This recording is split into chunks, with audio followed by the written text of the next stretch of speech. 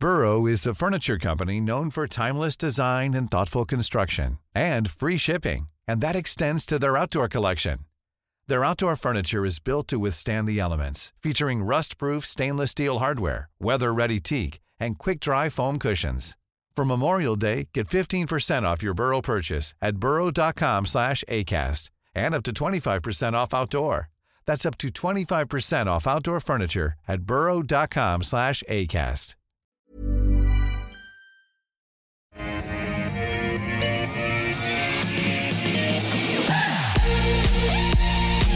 Hello and a very warm welcome to the afternoon here on AusBiz, live from our Barangaroo studios. You've tuned in for the call. 10 stocks picked by you. I put them to our expert panel. We do it all in 1 hour. It is Tuesday the 15th of November. Let's get straight into it with our panel today. Scott Phillips from the Motley Fool. Scott, welcome to this Tuesday. Good to see you. Feeling good about the markets? Mate, it's hard to feel bad about the markets after last week's gains, and of course, the month of October was the best month in 46 years on the Dow. So I don't know if you're looking for signs of hope, that's where you find them. I gotta say, mate, I'm always happier being the optimist in a room of pessimists rather than an optimist in a room of optimists, because I kind of feel like the response to the US inflation numbers was welcome. Probably even, I think, corrected some overly pessimistic expectations of the market. But when everyone else is excited, I'm there going, I don't know, guys. Just calm down a bit. So I kind of am the contrarian on both sides. But yeah, look, I think I'm always happy to see a bit more green in the portfolio and a few more gains. Yeah. I also think there's probably more to come too. So yeah, in a pretty good place. Oh, that's good. The Santa rally well and truly underway. Kevin Robinson from Team Investor. Are your members feeling a bit buoyant at the moment or wary? Well, yes, we're always aware of the Buffett quote, of course, be greedy when others are fearful and fearful when others are greedy. But it's always nice to see your share portfolio going up. Yep. So yeah, I think overall we're fairly optimistic. Busy looking at particular businesses and making assessments as to whether we think they're worth investing in or not at any given time. Okay. Looking forward to seeing your view on whether these businesses in our first half hour are worth looking at. We're going to be covering Nine Entertainment, Dexus, Kingston Resources, Ardent Leisure, and Smart Group Corporation. Stock of the day, though, I thought we'd take a look at AGL. Mike Cannon-Brookes has won a bid to this morning to install 4 new directors at AGL Energy and move the company to a green energy future. Ahead of AGL's annual general meeting, the tech Titan prevailed against Chair Patricia McKenzie, with Mark Twaddell, Kerry Schott, Christine Holman and John Pollers joining as new members of the board, all backed by Mike Cannon-Brookes. What does this mean for your shareholding? And it's such a significant change on the board. Does it make people reassess the potential of AGL? What do you think, Scott? The market just down slightly, probably AGL price down in line with the overall market. But the changes to the board, does that change your view on the stock? It's a really good question, Koshi. I think in this case it probably does unusually, because this is one where there is a real fight for the hearts and minds and frankly shareholder votes of the shareholder base. More often than not, one decent director replaced with another decent director with no meaningful change in strategy. And remember, most of the time too, it's probably too cute to say that directors don't drive strategy, the CEO does, but I think it's also pretty true generally speaking. That is, whatever the CEO is trying to do now, he or she will probably be trying to do in 12 months' time, no matter how many changes are made to the board. This is a very significant change. This is all about the Mike Cannon-Brookes show at AGL. I don't say that pejoratively or supportively, by the way, just what's going on. Cannon-Brookes is the largest single shareholder. He's got a very specific vision for the company. He's advanced that vision both in terms of the original demerger, knockdown, and then the subsequent changes to the board. So, more than almost at any time I can recall in large corporate history, lots of little companies that get whipsawed around the place, but very rare a large-scale board change means that big a difference to the company. But it clearly does here. There is a Mike Cannon-Brookes view, supported by those directors, or vice versa. They're all buying into it. I'm not saying they're necessarily puppets for him, but he's put them up because he thinks they are going to achieve the vision he sees for the company. And so you better believe that Cannon Brooks' vision is the way the business will be run. If you like that, if you think it's going to create value for shareholders and you're pretty happy, if you didn't like it yesterday, you're going to like it even less today. And it probably is a chance for some people to sell their shares who maybe thought Cannon Brooks is there, but the board is the board, they'll do their thing. Yep. This is very clearly a change in, I think, company strategy. And that will be prosecuted for better or worse. So, yeah, you really should be looking at the new board and Cannon Brooks' vision and saying, is this the company I want to own either as a current shareholder? Maybe it is a new shareholder you're looking at saying, right, I love what Cannon Brooks is going to do. Now's the time to buy AGL shares. Yep. But you probably shouldn't. You probably shouldn't think nothing about it. There is definitely a change here, and you need to know and have a view whether that's good or bad for your investment. Is it enough to get you on board AGL? I know, not because I have a particular view on Cannon Brooks specifically. I am pretty bearish on both these companies, despite the takeover bid, by the way, for Origin. This is a low-margin, price-taking business. It's been a terrible business for most of the last 20 or so years, generally speaking. So I don't want to be there necessarily, certainly not at elevated prices. Environmentally, I'm a card-carrying believer in the science of climate change, so I hope Cannon Brooks is right. Yeah. I hope a faster change to renewables is doable, and I hope it's also in the interest of AGL shareholders. I think it probably is on balance. Whether it's good value at the current price, that's a different question. No, I'm still sitting on the sidelines. Because you look at that 5-year chart, and it was at $25 in the last 5 years, so not much chance of it getting back to that. What do you reckon, Kevin? Well, yeah, I think Scott's said, given all the background I could give on it, and yes, I tend to agree. It's not one that meets our filters, of course. The earnings per share has been going up and down, and so we don't see any consistent sort of decent growth out of that. So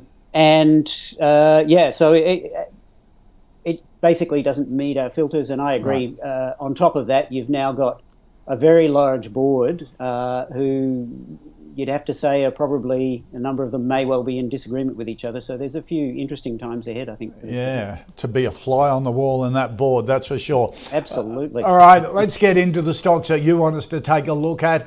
And Kevin Simon wants a view on Nine Entertainment, the owner, of course, of the Fairfax newspaper empire, as well as the Nine television network. They've also got Stan in there as well. What do you think of Nine, Kevin? Well, again, it doesn't really meet our filters. It's good in some of the measures. The debt's reasonable, and the stability of the earnings and sales are reasonable. Stability's low for the earnings. It's kind of all over the place, so it wouldn't sort of come up with us. It is a business that obviously all of these businesses, the traditional television businesses, have had to change with lots of competition for advertising from other groups, other media, internet, and so forth, which it is. It's also got Domain Properties, which is the second property advertiser, if you like, in Australia. It's changing, doesn't meet our filters, not one that our members generally would look at. If you wanted dividends, the PE has been dropping over the last little while, and it's I calculate around about a 9.5% grossed up dividend. So if if some dividend shareholder, they might be wanting that for this.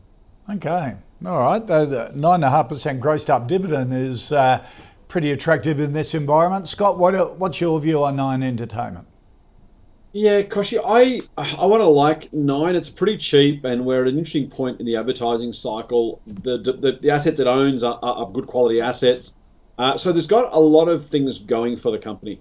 I think what we don't yet know across the board, across free-to-air, including the other television networks, is what is the role of free-to-air broadcasting, and frankly, even the old, what we would have called newspapers, I don't know what we should call them these days, but the websites, the old mastheads. Yep. What the future of that looks like in 3, 5, 10 years' time. And that is the key question for investors, because you're not buying, even though the dividend's great, and I think that's absolutely something we should think about for income investors, what matters is the income in 3, 5, and 7 years' time, as well as the profitability of the business. Now, at the moment, it's live TV, it's sport, and it's news. Reality TV, sport and news. They're three big pillars for the free-to-air networks, and they're doing really, really well with each of them. So those things are really positive. I think what the challenge, again, looking is, what does Amazon want with sport? What does Facebook or Twitter do with reality TV and so on and so forth. If that becomes a drain on free-to-air, then it really will jeopardise the prices that we're paying today. I don't think the networks are going anywhere anytime soon, but the advertising revenue, the sheer number of eyeballs that those networks can attract is an open question for me. I've got to say, at 10 odd times earnings, though, it's very hard to walk past. Yeah. I am going to begrudgingly put it on a hold. I think if it was a little bit cheaper, you might want to take a swing, particularly for dividend investors. We've already heard it probably is an opportunity to go and look at some of those. Again, a diversified portfolio, a small portion. Even if it halves from there, you're still getting 4 point something. I mean, it's one of those things where, even if it falls, you're still getting a very, very, very good yield. So nothing to sneeze at. But I can't quite buy it. Maybe at, 10, 20% less, I'd be tempted to make it a buy. But because of that inherent uncertainty, I think I've probably got to leave it as a hold for now. Okay. All right. Scott Paul wants a view on Dexus, the big property group, which I notice is doing a convertible note raising $500 million to institutional investors just in the last day or so. Haven't said what they're going to do with the money, but what do you think of Dexus? And it's a 6-year low, I think, as well, the share price, which companies get caned for that, don't they, for raising when prices are really low? Yeah. And mate, I got to tell you, I almost reckon, just for shareholders' own interest, they should ban companies from raising capital almost across the board, because the number of times you see it done so poorly, the money's raised and wasted, or it's they do buybacks at high prices. Whitehaven and Coal, God love them, at a record share price are unveiling a share buyback. And the Dexus that, as you say, a 12-month low is issuing new shares. And you kind of think, guys, come on. Like, capital management, capital allocation is job one with a bullet for every board, every CEO. What are you doing? Now, look, maybe there's an opportunity. Maybe they can put that $500 million to good use. There's no point saying, they should have raised it months ago, obviously. If you can say now, well, okay, they can still raise it and do it profitably, then maybe there's an opportunity for something there. So I wouldn't rule out the chance it could be used well. Whether it's being raised at a decent price, here's the thing. If you think the shares are worth buying now, you shouldn't want them to be raising capital at that price, because you're saying it's an attractive price, right? A company can't go out there and say, this is a great price for our shares. By the way, we're using it to raise capital. It just doesn't make sense. So there's a natural disconnect there. That being said, the low price is interesting. 8.5 times earnings is fascinating. The profits, by the way, are at a 10-year high. So if you compare that with the share price, what we're really seeing is a market that says the good times are behind us, the future is tougher, therefore we're marking the shares down. That is the only thing you can draw from this one. And I don't think it's an unreasonable fear. We've talked before about the changing role of everything from working from home, shopping from home, the role of future workplaces and retail in particular. I don't want to be buying office buildings. I don't want to be buying mid-tier retail right now. I don't mind bulky goods retailing. I don't mind warehousing. Those things will probably have a reasonably bright future. So, and Dexus being so diversified, it's hard to pin it down to a particular business. Yeah. I'll say it's a hold for me on the basis of it's a pretty attractive price, but it's not a very attractive industry. If you own the shares already, you obviously own them because you think the future's bright. I wouldn't be selling them necessarily. I just can't see, based on that 10-year high profit-wise, you've got to believe that can continue to grow. These tend to be cyclical businesses. That's on a per-share basis, by the way, so it removes any capital-raising boosts. So, look, they've done a really good job of managing the assets. The operation is good. The question is, can it continue to be good with those headwinds against it? The market is saying no. That's why it's at 8.5 times earnings. I'm going to take a similar view and say it's a hold. Yeah, it is weird, as you say, 10-year profit high, 6-year share price low. Exactly. Hard to compute, isn't it? Kevin, what do you think of Dexus? Yes, I agree with Scott on a lot of things. It doesn't meet our filters, the earnings per share growth is just not there. There's not a stable pattern in that. Interestingly, in Melbourne yesterday, our Melbourne group was looking at Goodman, which is closer to it. It's got more warehouses and it's a more international business. But Dexus wouldn't be for us. And again, like Scott says, the dividends looks good because the share price is low, so the PE's been marked down. All right. So, what was their view on Goodman yesterday? Goodman we didn't accept it at this stage. We had a lot of discussion. Interestingly, the view overall was when you take out the revaluations, the property revaluations, then the underlying growth is not strong. Right. Also, there was some wonder if it's sometimes a bit difficult to understand. It's a complex business to try and understand, particularly when you throw in those valuations into the account. Yep, absolutely. Property valuations, anyone's guess at the moment, isn't it? All right, let's. Peter wants a view, Kevin, on Kingston Resources, Gold Explorer with a project in New Guinea, and also the Livingston Gold Project here in Australia. Yes, again, I think they may have recently made a very small profit, but other than that, it's all been loss making, and you can see it in the shares on issue. They've been raising capital all the way through. It's also at the moment I make it at around about 30 to just under $40 million market cap, which is a little bit small for us. We start at 100 million, right? But fundamentally, again, it's not making money. They're hopefuls, if you like. They're hoping to make some profits in the future. Right. And I suppose, Scott, in an area like this, it looks as though gold stocks are starting to move up. They've lagged for quite a while. We have so many great gold producers in this country, don't we? So that if you're looking for stocks in a particular sector, this is likely to come way down the list. I think it has to, Koshi. When you're an explorer, you're in the lotto ticket business, and I don't mean that to sound pejorative. No one knows what's going to happen, right? For everyone that finds something, there'll be a dozen or so that don't, and you can look at the one that finds something and say, if only I have that one, I might be okay.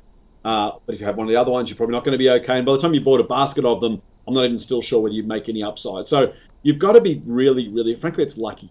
People will tell you that there's reasons for believing X, Y, and Z. On a probabilistic basis, they might even be close to right.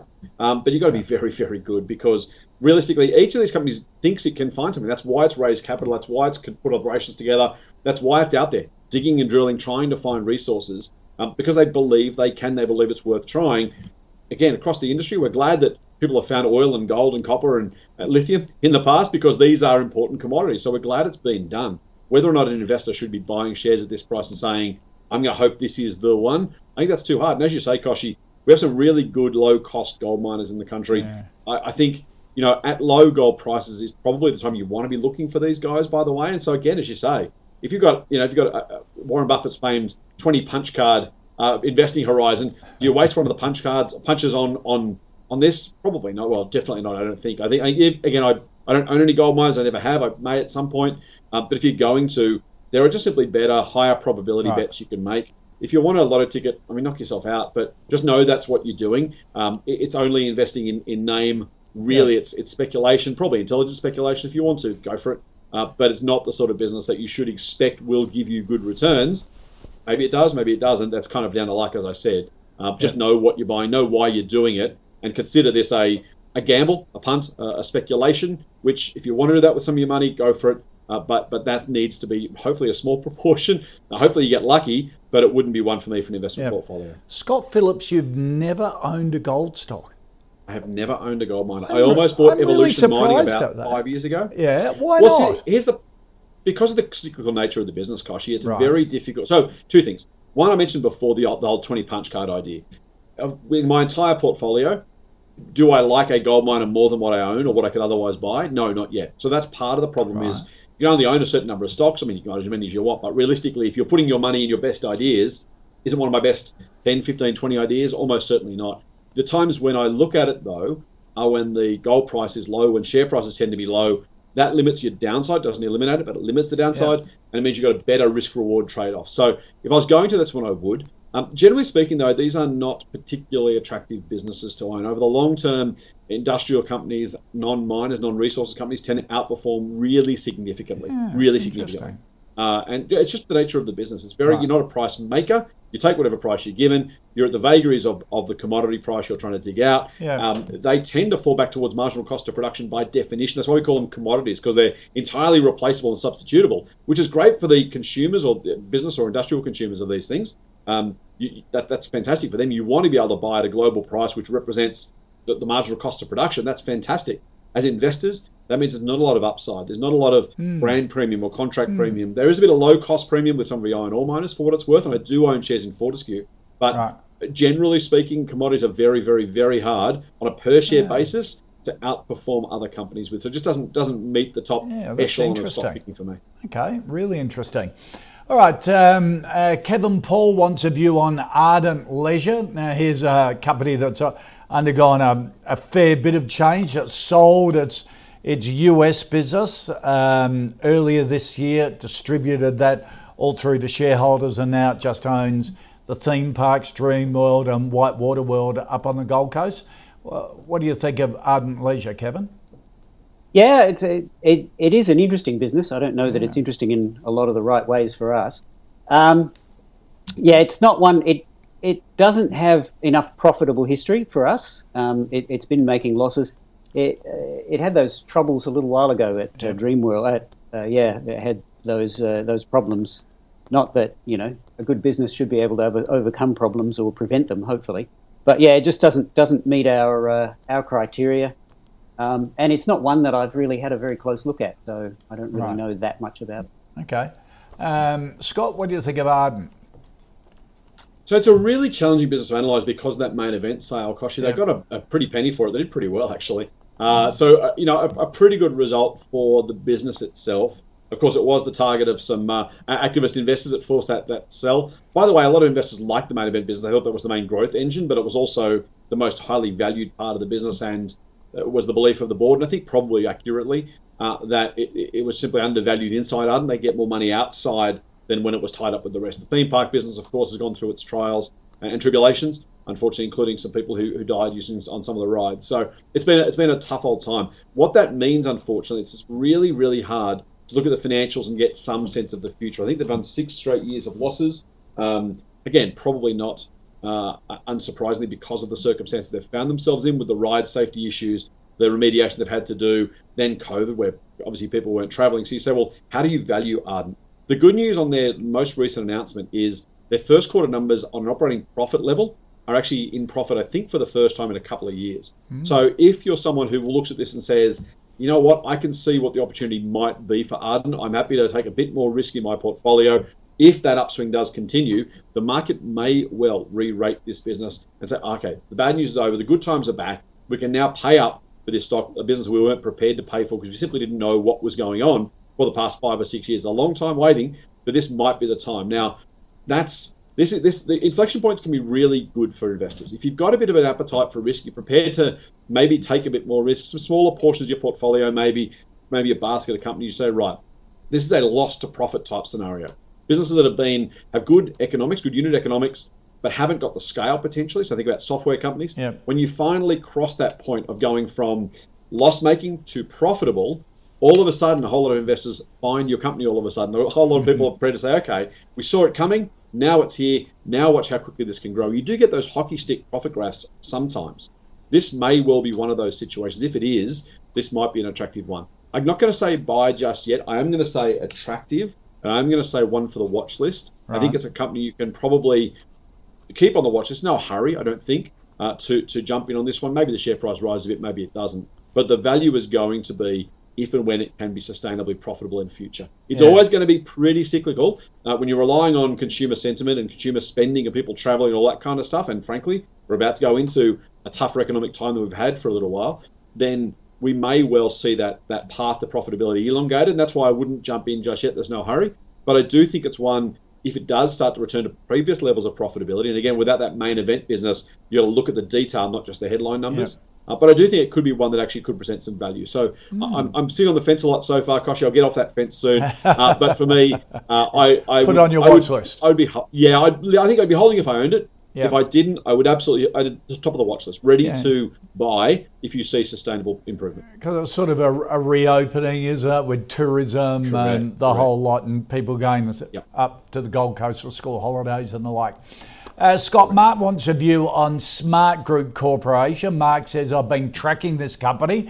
It's looking like it's about to turn on the charts. And Robin, another viewer, says is really interested in this as well, that Robin has been told that it is an interesting business. Scott, what do you think? So no view on the charts, Koshi. As your viewers will know, I don't use charts to do any investing, so I've got absolutely no idea on that one. I do like Smart Group. It's a recommendation of ours. It's currently a hold, so let me put that out right now. but it's probably due for a review. So I'm going to say at the very, very, very edge of a hold. Right. We may well have to review that because the share price has come down quite a lot over the last little while and is getting very attractive again. This is a business that's not going to grow very fast. Over the last, I think, 3 or 4 years, earnings per share have pretty much flatlined. And that's not necessarily a terrible thing. People like growth. We all like growth. More is better than less, generally speaking. So, that's what you would want ideally. Smartgroup, though, is a massive cash-generating machine. These guys are trading currently on a PE of 7. They've got a fully franked yield of 7.2%. This is a remarkable cash generation business if you're looking for income from your portfolio. So you've got to balance those two things up. You're not getting any growth at all at earnings. So at the moment, at least over the past few years, the only return you're getting is the dividend. And 7% a year is not exactly market average gain. So it's actually probably slightly underperformed the market over that period of time. The share price coming down, though, has actually meant it's underperformed quite meaningfully. So you've got to be able to kind of keep these different ideas in your head at the same time. If you like this company for income, if you like what it's doing in terms of its business, by the way, salary packaging business, not unlike Macmillan Shakespeare, not a carbon copy, but pretty close, fleet management, all that kind of stuff. I quite like Smartgroup. I like what it's doing. I like the cash it's generating. We moved it from buy to hold because the price was rising and because there was no growth.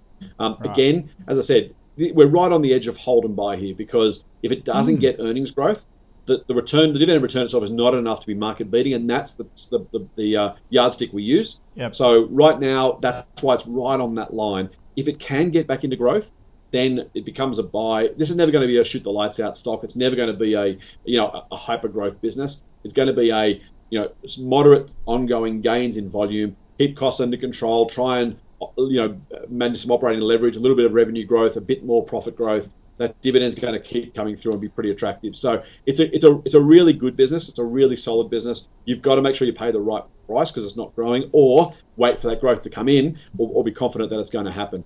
So again, a hold for me, but an interesting one, and one that mightn't be too far from an upgrade if the price falls a bit, or if they can manage to find some growth. Yeah. Kevin, what do you think of Smartgroup? As Scott was saying, it's salary packaging, novated lease, outsourced administration that companies give them, 5-year low on the share price? Yep, that's right. And it does look good. It's one that we've been following for a while, and a number of our members own shares in it. It is, as you say, salary packaging, novated leasing, particularly for government employees and particularly in the healthcare sector for the most part. Right. So nurses, doctors, that kind of thing. Yep. Which puts another wrinkle on it in the sense that we obviously need more of these people. As to whether we get them or not is a different story, and that comes into what Scott was saying about your judgment in terms of the growth. And yes, the price is low, which means the PE is low at the moment. It's under 10, definitely. So yeah, it is one that we've been looking at, and a number of our members are quite positive on. The earnings per share, a bit up and down, but has been growing the last couple of years, gently, as Scott says. So yes, it is an interesting one. At this price, I would be tempted. I'm kind of a little bit more possibly on the positive side of Scott's edge of hold, if you like. All right, so you're a buy on Smartgroup? I'd have to say just, yes. Okay, just a buy. All right, let's recap the first 5 stocks in our stock of the day. AGL a no from both Scott and Kevin. 9, a hold from Scott, no from Kevin. Similar with Dexus.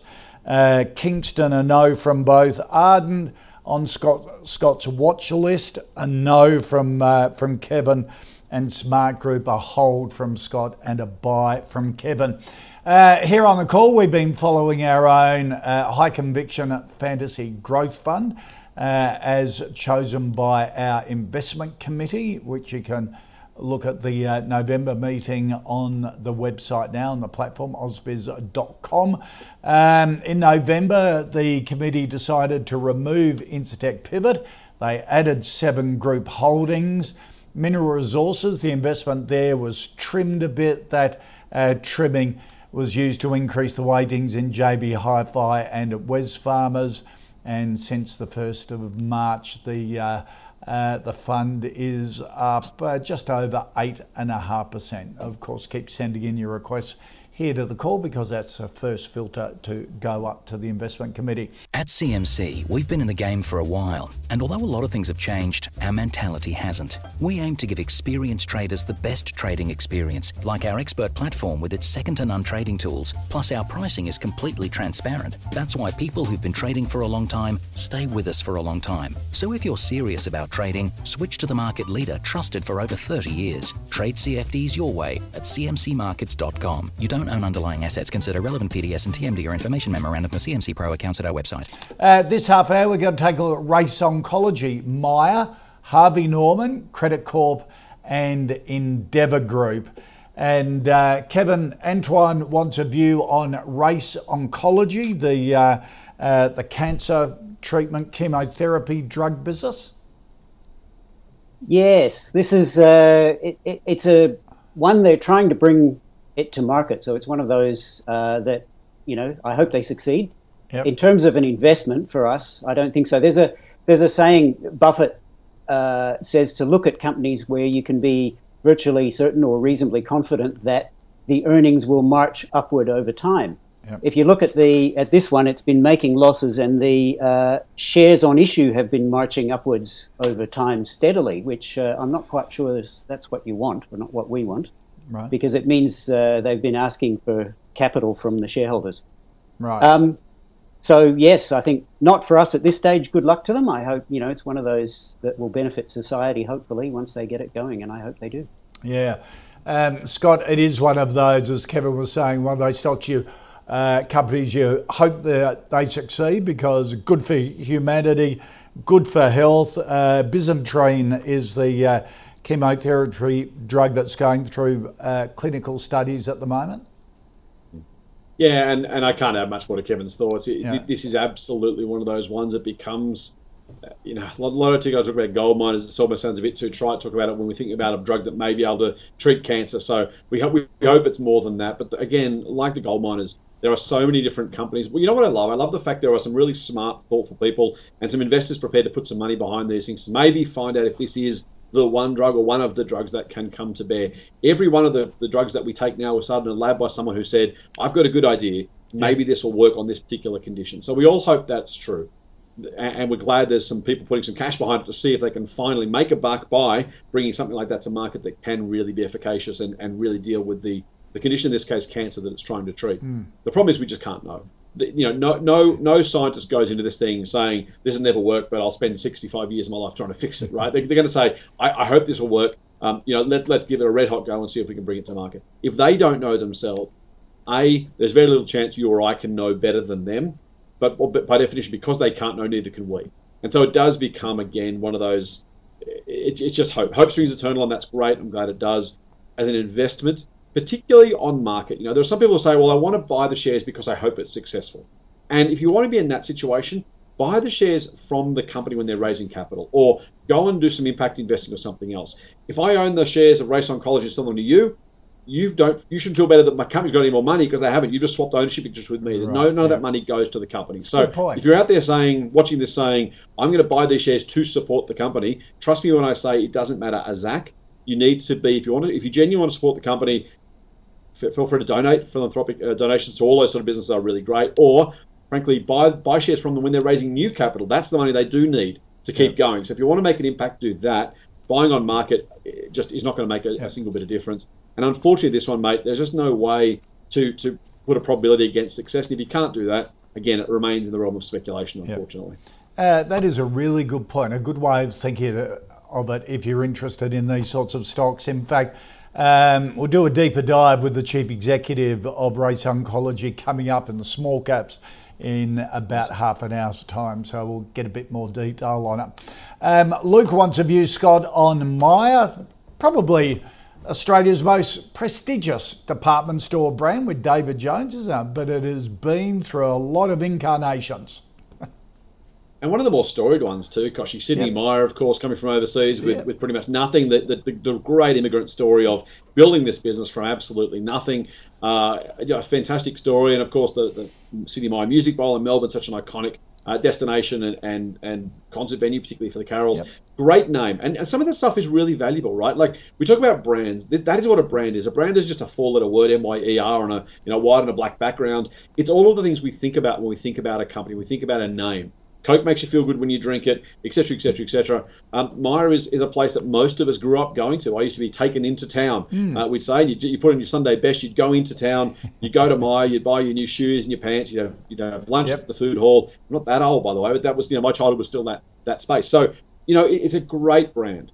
I think, frankly, generations of management since then have done their utmost to wreck the business, and I don't mean deliberately, but trying to deal with e-commerce and the Westfield style shopping malls by just saying, I'm going to pretend they're not there and keep doing whatever I've already been doing, just doesn't work, hasn't worked, and isn't going to work. And so the real challenge for Myer is, what does Myer look like in 2030, 2040, 2050? And I don't think it can look like this many department stores right around the country in so many locations, because we're simply not shopping that way anymore. We're not shopping in Myer, we're going to the specialist shop next door, the dress shop, the shoe shop, the suit shop, the bag shop, whatever it is, and buying it there, or we're buying it from home online. So why would you step into a Myer when you're already at a Westfield rather than going to the shop next door? I don't know that management has the answer to that. I mean, they'll tell us they do, and they'll tell us what they're doing about it. But as a consumer, as someone who analyzes businesses, I don't see what the difference is. Right. There is one shining light. By the way, if I was running Myer, I would simply shut down the vast bulk of the regional shopping centres. I'm sorry to say to people who are in those regions. I think, the big marquee stores in maybe Sydney, Melbourne, Brisbane, probably Adelaide, maybe Perth. That's it. That's all you want. You want probably 5 or 6 nationally, and that's your sum total of what you want, because they can make up the floor space. Let me spit that out. Is so massive. Trying to get a return on that is what Myer's number one problem. They simply can't get a return on that floor space. In the cities where there's lots of people in a CBD, you can get away with it and you can make a buck. What the bright and shining star for Myer is their online sales grew by about 1/3 last year, which is a remarkable result for a business otherwise being left for dead in physical format. And I think that if they can use the combination of those half a dozen or so marquee CBD stores and the halo effect of that brand, when you want to shop somewhere, well, at least if I go to myer.com.au, I know what I'm getting, I know the brand I'm using, I know I'm getting quality merchandise, then there's some real opportunity there for them. So that has kept the hope alive for Myer shareholders. I've got to say, mate, despite that, until they show, frankly, signs of making serious and much needed cuts to the store footprint, I can't buy the shares, because I'm far from convinced they won't bleed out all that great online growth. If they simply bleed that out, trying to keep the physical stores going, then they're on a hiding to nothing. So it is a sell for me. If I own the shares today, I would sell them and put the money somewhere else. But there are some bright spots, and if management can grasp the nettle, I think it can be a business that's alive, not exactly thriving the way we've known it in the past, but it can be a meaningful part of the retail landscape in 20 years' time if they make the transition they need to make. Yeah, good point, Kevin. I was reading the other day, they've got a couple of million in their Myer One sort of online database. Share price getting back up to a 5-year high, not far off it. Is it coming on the Team Invest radar again? No. Right, okay. And for more fundamental reasons, the growth and all of that, and what Scott says about, I mean, it's not there yet. Maybe in the future it will. I don't know. Solomon Lew is on the register. He's heavily on the register. And I think he'd like to do a Cannon Brooks style takeover of the board, I suspect. Maybe he can do something to turn around. I wonder if he'll be listening to you today, Scott, and with your suggestions, taking note of your suggestions, how to trim it. But yes, so they're struggling with the legacy style department store and getting away from that. As you say, it is hopeful that hopefully their online will grow and they'll be able to take advantage of that. I was at the Accent Group AGM last week. Was it last week? Yeah, last week. And they're one that's been much more agile about combining storefronts, physical stores with their online offering. So hopefully Myer can do that in the future. And you're right, it would be an icon that I'd be sorry to see go. Yeah, absolutely. Speaking of icons in the retail sector, Kevin Andrew wants a view on Harvey Norman. Now, does this one stack up? It is interesting. In the figures, it does stack up very closely, and we have actually looked at it a few times. Right. It's got good sort of solid growth in terms of earnings, and the debt's low. The stability of earnings is not under our requirements, but it's in the sort of orange level, so it's kind of not quite up in the green, not quite in what we would desire. Right. But other than that, on the numbers, it looks good. Our members wrestle with the complexity of the, I think, the accounts, and are they opaque? Can we tell what's going on? And the other part of it is, of course, Norman's Jerry Harvey's personality is one that you have to be confident in. Oh, well, but you guys, Team Invest is a big fan of Flight Centre. That's very similar. There's a founder-led with a big personality. So that is true, absolutely. And it just depends on your particular take on the personality, I suppose. Well, you couldn't get anyone stingier than Jerry Harvey in terms of making sure they look after every dollar of themselves and the company. And the company, that is true. Yeah. He has made a couple of, and they're not material, he has made a couple of interesting forays into other areas in some of his investments, which didn't turn out so well. So, right. But as I say, they're not material, so he can do that, I suppose. So what do you say? Are you saying no on Harvey Norman? The figures look good, but you don't like the bloke? Yeah. Well, I wouldn't say I don't like the bloke. I think it's probably a taste that you have to acquire. And also you'd have to make sure you understand, I believe, you have to make sure you understand what's going on with the accounts and make sure that you can see everything that's going on. Right, okay. And understand it. But yeah, so not particularly for me. Okay. Scott, Jerry Harvey's one of the great retailers. He is. Well, an iconoclast, I think we can call him, Koshi. Yeah, I must admit, I think the power is his partner, Katie. But anyhow, I think she might be the brains.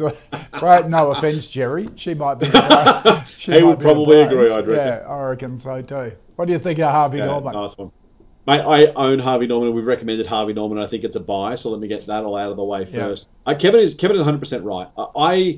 I have a slightly different view on corporate governance. Maybe not even different, just a different way of expressing it. But I'll liken him a little bit to Warren Buffett, not in the same league in terms of investing. But the corporate advisors would say Buffett is not independent. His board's not independent. There's no corporate governance. They should turn the board over, all that kind of stuff. And Buffett says, "Well, what do you people want from me? I've got all my money in it. All the directors have got most of their money in it. We're running it as if it's our business. We're trying to do the right thing by our shareholders. What more do you people want?" And I kind of feel like that a bit with Jerry. You know exactly what you're getting. If you buy or hold Harvey Norman shares, you know who Jerry is. You know what you're getting. You know, frankly, as you said, what he's done over the last 45, maybe even 50 years now, I think it might be, in both Norman Ross and then Harvey Norman after that. And so the question really is, are you prepared to accept the edges that might be considered rough edges by some, and probably with reason, for the value that he, and as you say, the CEO, Katie Page, his wife, delivers to Harvey Norman. And that is kind of a bit as, what you get. Kevin's right about the accounts. They're not as clear as most people, including me, would like them to be. So the question is, do you think Jerry is going to be working to add value to your shareholding? Are you going to throw your lot in with Jerry Harvey, or are you not? And that's kind of all it comes down to. Now, we know that, these kind of cult of personality CEOs can go either way. You can have your make your choice about Elon Musk and others as to whether you're a fanboy or whether you can't stand the bloke. But if you are, then you're going to say, well, you know what, Elon's got rough edges, but I'm going to invest with him or I'm not. For mine, that's the Jerry Harvey story. I think he's a very, very good retailer, as again is Katie Page. They're exceptional retailers. The model is working. I actually owned shares and sold them maybe 5 or 7 years ago because they really were screwing up the online thing. Jerry had famously said online's a fad and all that kind of stuff, and he got that horribly wrong. And Harvey Norman weren't adapting. At that point, I sold my shares like, I don't want to buy a business that's not getting it. I bought them again, and we recommended it maybe 12 months ago. The shares are just way too cheap, mate. So we talk about Myer. Here's this. Myer's on a P of 8.5. Harvey Norman on 7.3. Now, I don't know how you square that circle, frankly. Harvey Norman's just... Now, look, maybe next year is tough. Maybe there is a recession. Maybe there's a downturn. Maybe sales and profits fall. Maybe all those things happen. But if I look out 3, 5, 7, 10 years and say, if I could buy Harvey Norman for 7.5 times earnings in 2022, and do I think I'm going to make decent money over the next 5 and 10 years? Absolutely. I could be wrong. I could be absolutely wrong. But given those odds, I don't know if there's a better value proposition on a probabilistic basis on the ASX. I'm not saying it's the cheapest stock. I'm just saying if you look at it and go, hang on, This is Harvey with 50 years of track record, all the things he's doing. Yeah, the growth's going to be slower because he's pretty much colonised the retail landscape between Harvey and JB. So, there's not much left to be grabbed, but really high-quality retailer, really good brand, really well-known, stupid cheap price. I don't know, mate. I'm very, very happy to own them. I'm very happy to have recommended them.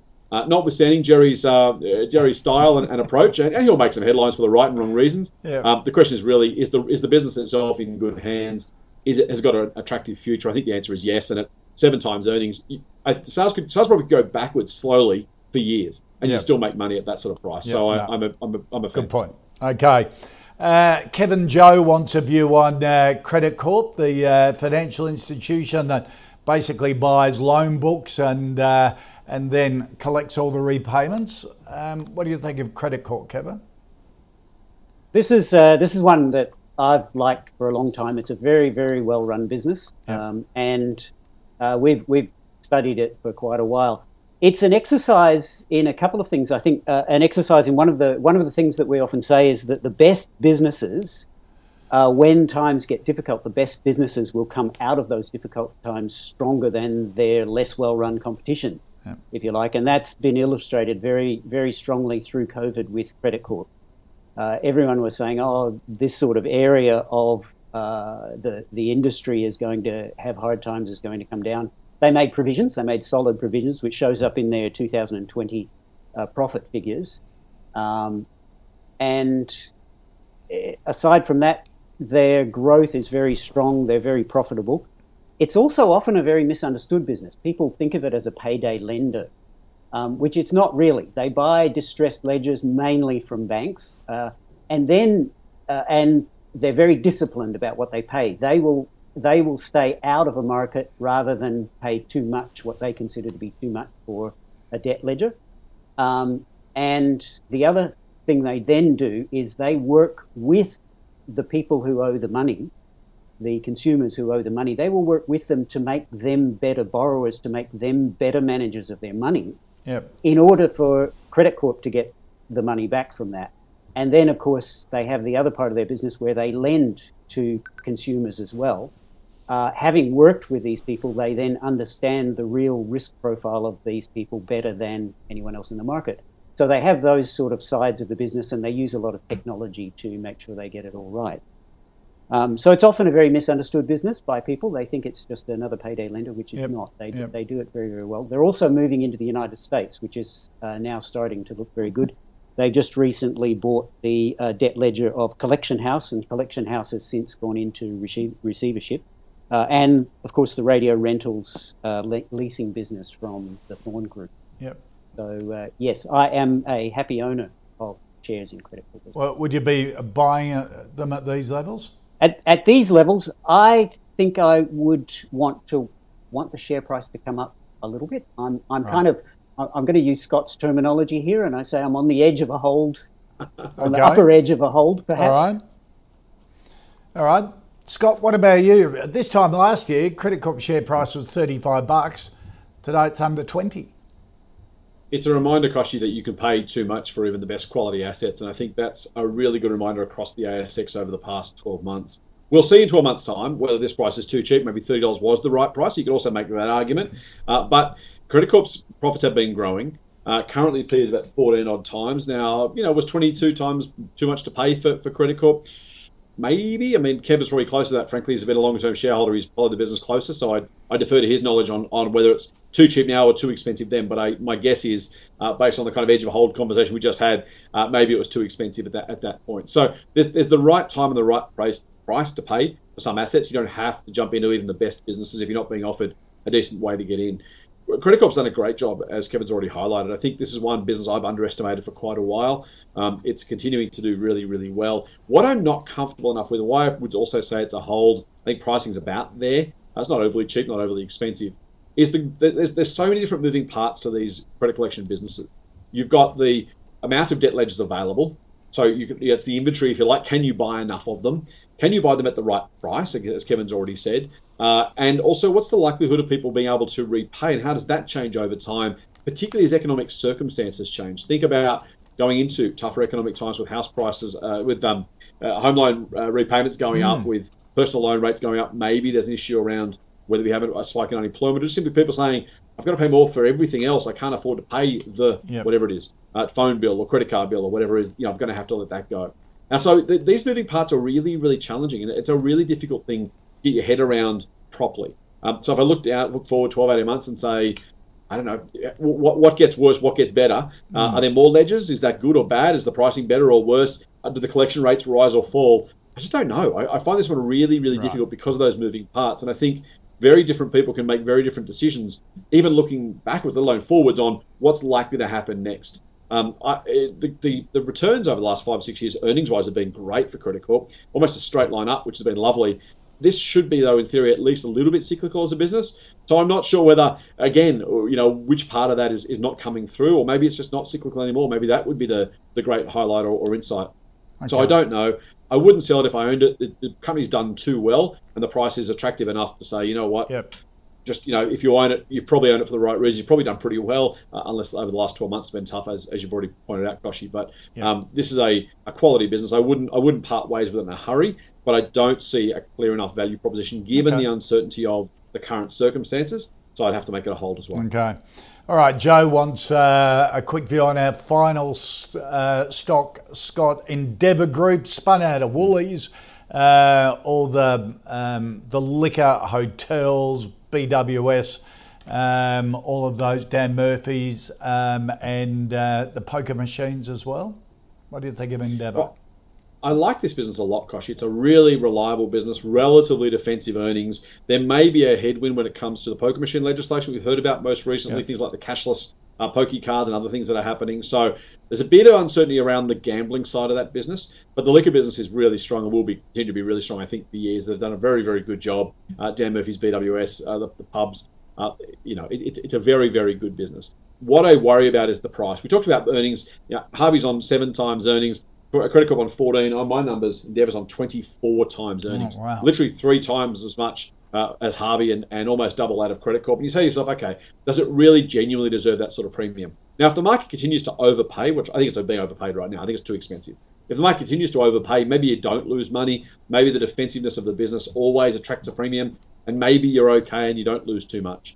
But, the basic maths says either people are overpaying now and will continue to overpay, in which case you do okay, but probably don't get a lot of growth, or the market's overpaying now, and when it stops overpaying, you might be in line for some losses. So I mentioned before, there's a time to pay, you want to be careful paying too much even for the best business. This is not the highest quality business in the world. It's not a bad business. It's pretty good. Maybe top second quartile, something like that. One I'd happily own, but I wouldn't pay 24 times earnings for it. If I owned it, I would sell it. I just don't think the value is there. So market as a sell for me, not on business quality, just simply on investor optimism and over exuberance. Yep. Kevin? Yes, I'd have to agree with Scott there. The 24 PE is very high for this business. And for us, in its present form, it's only got two periods of results. So not long enough for us to form any sort of judgment. Okay. Although having said that, those 2 periods look reasonable, and yes, good solid business. Perhaps with time, it'll come. We'll be able to see and get more of a bit of a clearer picture as to the growth and in earnings and whatever. So other than that, and the debt's high for us as well. Okay. All right. Gents, we got a dash. Kevin Robertson from Team Invest, thank you kindly. Scott Phillips, always a delight to have you on from the Motley Fool. Good to see you, chaps. Thanks again. Thank you, Koshi. Let's recap the final 5 stocks. Race Oncology, a no from both. Myer, a no from Kevin, a sell from Scott. Harvey Norman, a buy from Scott, a no from Kevin. Credit Corp, a hold from both. And Endeavour Group, a sell from both. If there are any stocks you'd like us to cover here on the call for me to put to our expert panel, put them in an email, thecall@ausbiz.com.au, or tweet us using the @AusbizTV handle. And you can see all the stocks in the calls portfolio at ausbiz.co/portfolio. Small caps coming up next. You don't want to miss that. More of Ausbiz after this.